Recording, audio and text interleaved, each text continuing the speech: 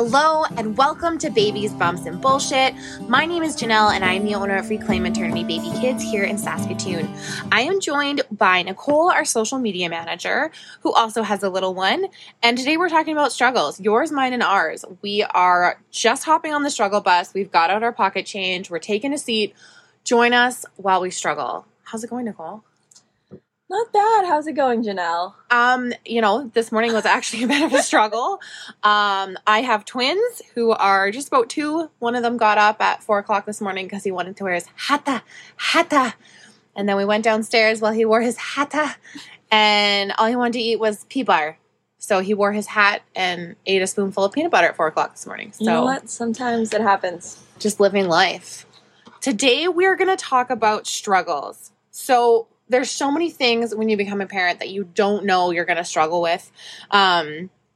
There's sleep depression. What's sleep depression? Wow, that's probably a thing. It's probably my thing. That's next week. Sleep deprivation, relationship struggles. You're struggling with your hormones because half of them just fall right out of your ass the minute you give birth. Literally, actually. Let's go back to the newborn days. What was something that you didn't think you would struggle with newborn? Because you think, oh, it's happy, it's beautiful, I was just glowing for 9 months, I shit out a person. And what did you struggle with?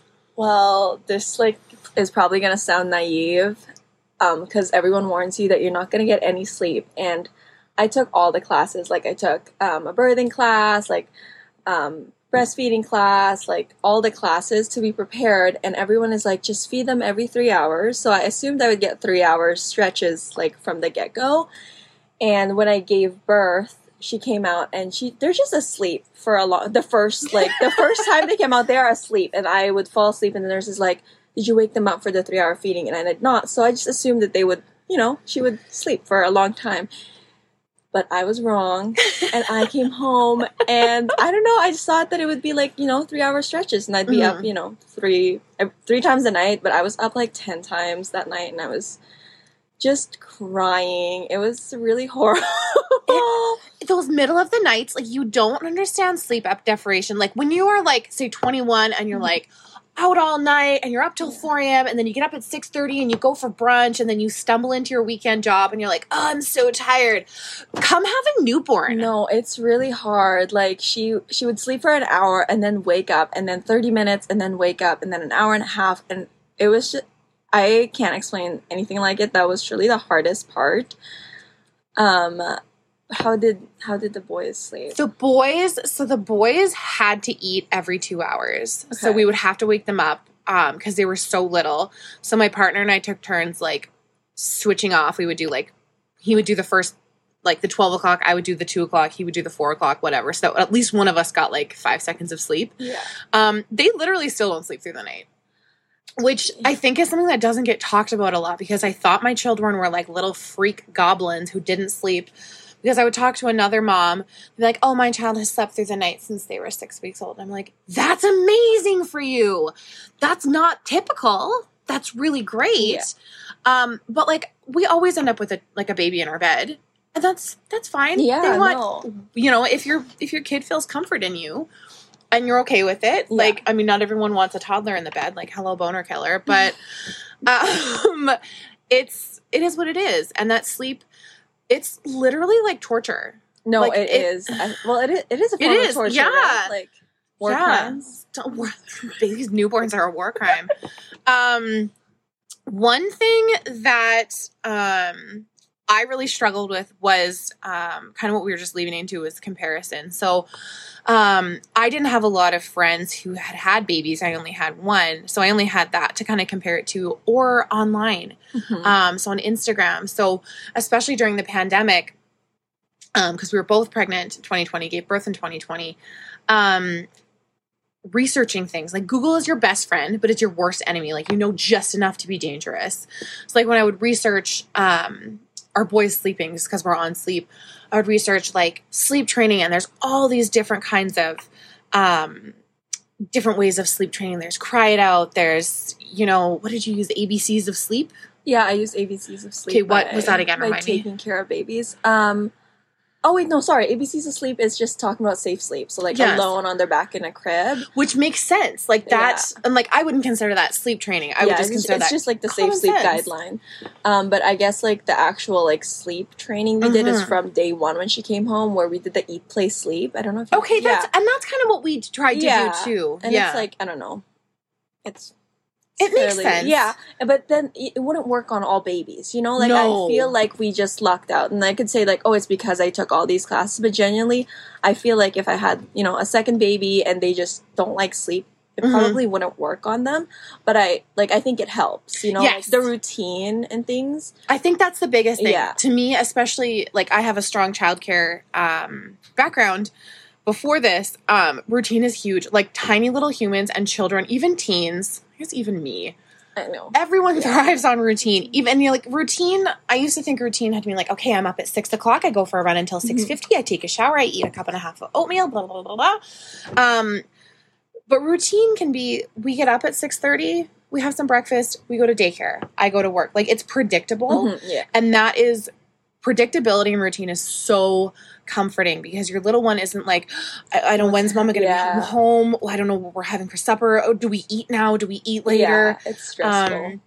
So anything that you can do to really, like, pour that routine and structure into your little one, even from birth, even if it is just eat, play, sleep, you know, whatever that looks like for you. I think that's really important. And that's where I got really frustrated and put a lot of pressure on myself with comparison. So Instagram was a great resource for me because I had preemies and it was the pandemic and there was no one to talk to. So I found that a great resource, but I also found myself looking at different, like, baby care pages, like Taking Care of Babies or Big Little Feelings. And Big Little Feelings is a great resource. But you'd look at these ones and you'd see, like, oh, I wonder if something's wrong with my baby because he's not doing this. Or I wonder if I saw that baby sitting up and my little ones aren't sitting up yet. I wonder if I should take them to physio. And I heard yesterday, we have a coffee and caregivers group at our shop every Monday from 9 till 10. And there were a lot of babes there that were, you know, in a lower percentile or weren't meeting milestones. And our host yesterday was talking about milestones. And she said that a typical milestone is based off of a baby who is in the 95th percentile. So that's not most no, that's not mine most is babies. The third percentile. So is one of my twins. And so as long as your baby is meeting their milestones within a certain range, like some babies walk at 9 months. Some babies don't walk till 18 months. Yeah, mine did not walk until 15 months, and that was stressing me out. Like, I was kind of scared that she wouldn't walk at all. Right? Like, what's wrong with her legs? Does she have hip problems? Yeah. And that's the kind of shit that stresses parents out, especially if you are trying to confide in someone and say, like, hey, like, when did your little one walk? Because I find, now looking back on myself as a parent, I found that I asked a lot of questions. Me too. Like, if I met with another parent or, say, like, a cousin or someone who had kids a little bit older, I'm like, so when did little Julie walk? When you started solids, did Julie spit up a lot? Because you're asking... And I think when you're on the other end of it, sometimes you answer the question flippantly. Oh, they walked at 15 months.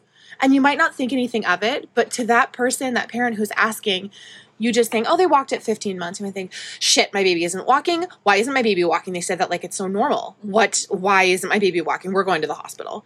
And it's, you know, being mindful of how you answer questions because often it's for comfort. Yeah, like I was going to say, a lot of it is for like reassurance. Yes. You know, I did a lot of that when I was pregnant. Ask anyone with a baby, like, oh, how did they sleep? Like, how was your routine? Because I don't know, like, it's nice to hear from people that have experienced. I could read Google all day long, but it's just different from people that you know and like asking their experience, and then it's validating and like also can be scary. Like when I was a nanny prior to this, and so I took care of a lot of kids, and I was taking care of a newborn, and he was sleeping every 3 hours straight out of the gate. And that's what I thought that I would come into as well.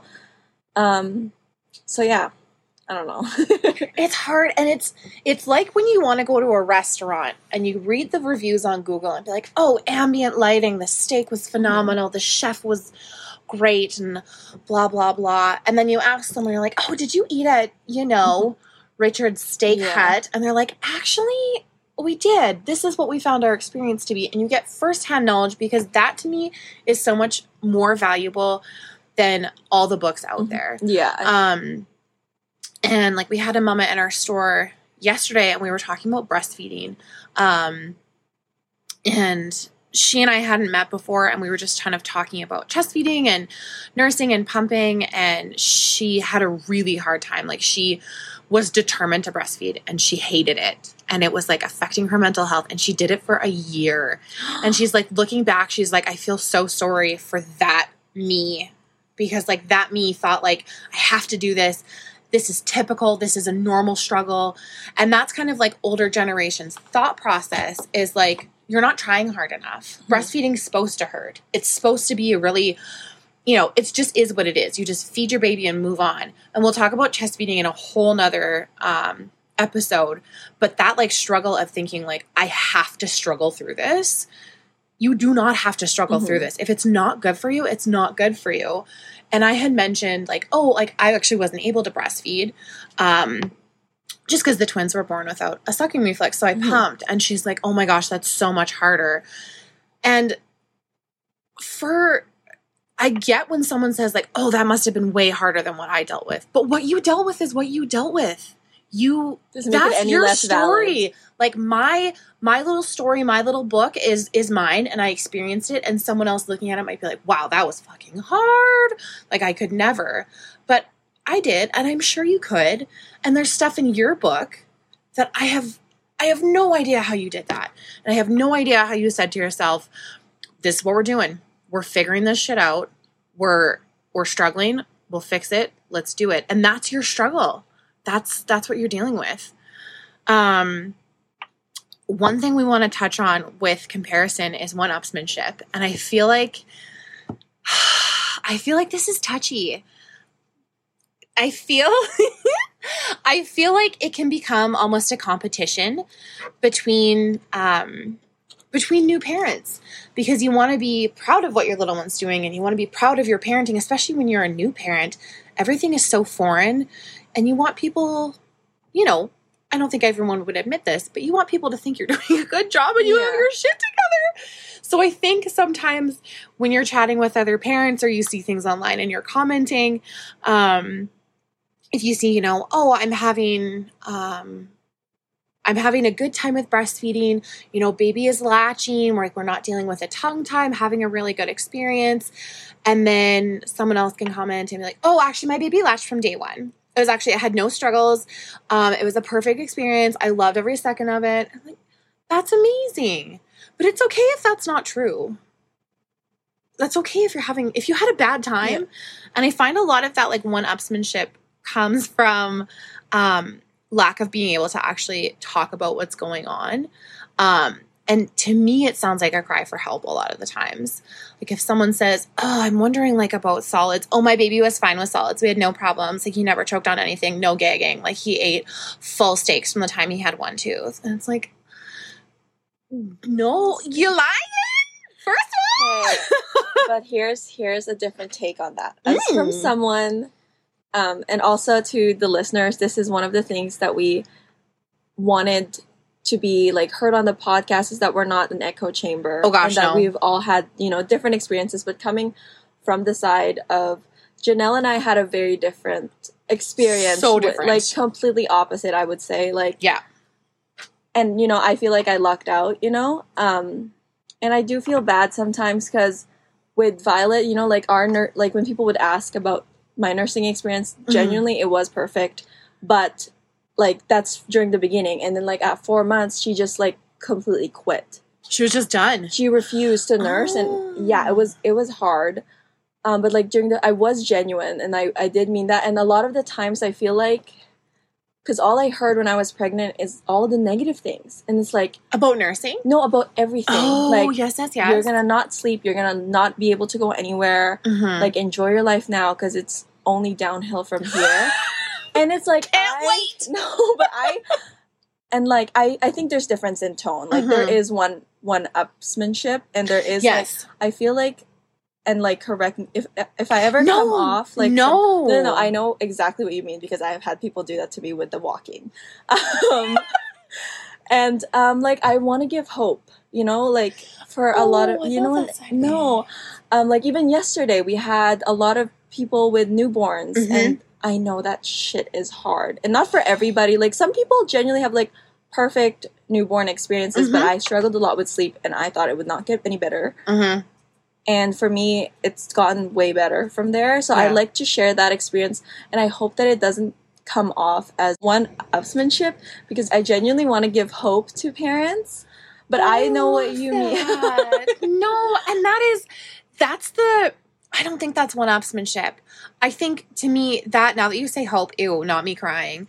But I think that hope factor, like, because you do hear so many negative things like, oh, just wait till this. Oh, you think breastfeeding's hard? Wait till you start solids or this and this. And if you have a genuinely good experience, like I think that is lovely. And if you're coming at it from a place of like, I actually really enjoyed this experience. This is what worked for me.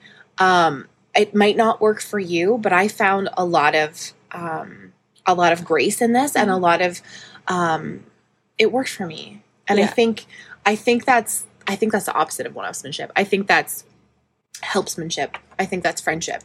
Oh, it's a different kind of ship. We're off the bus. We're on a ship. Toot, toot. No, I think that's the opposite. Because if I was saying like, you know, I'm really nervous to breastfeed. I'm afraid that my nipples are going to fall off and I'm ready to give birth. And you said, you know what? I enjoyed my breastfeeding journey. And you said it in a genuine way that you were, you know, giving hope. And I think that's important because there's so much negativity surrounding new parents. And so sometimes I just want to give light. I love that. to darkness. I don't know. It's kind of corny, but you know. I think that's really important because I think it's really, really easy to get caught up in, oh, you think you're tired now? Oh, you had trouble with that? I had no trouble with that. Because everyone wants to relate. That's all what it's coming back to is human connection and wanting to understand, what am I doing? Am I doing the right thing? Because none of us know what the fuck we're doing. No. Like even yesterday in her mom's group, we go around, we share, you know, who we are, who our babes are, and what we're struggling with. And one of the moms was just genuinely like, I struggle with not knowing what I'm doing ever at any time, always. And we were like, same. I know everyone puts on this brave face of like, oh, I'm a new parent and I read the books. But inside they're like, help me. So I think that's really what everyone's craving is that human connection. I think we're going to leave it there for today. I think we struggled. I think we came in on the other side. Thank you for joining us on the podcast. This has been Babies, Bumps, and Bullshit. We're going to hop off the struggle bus. Make sure you leave nothing behind. Take everything from the overhead compartments.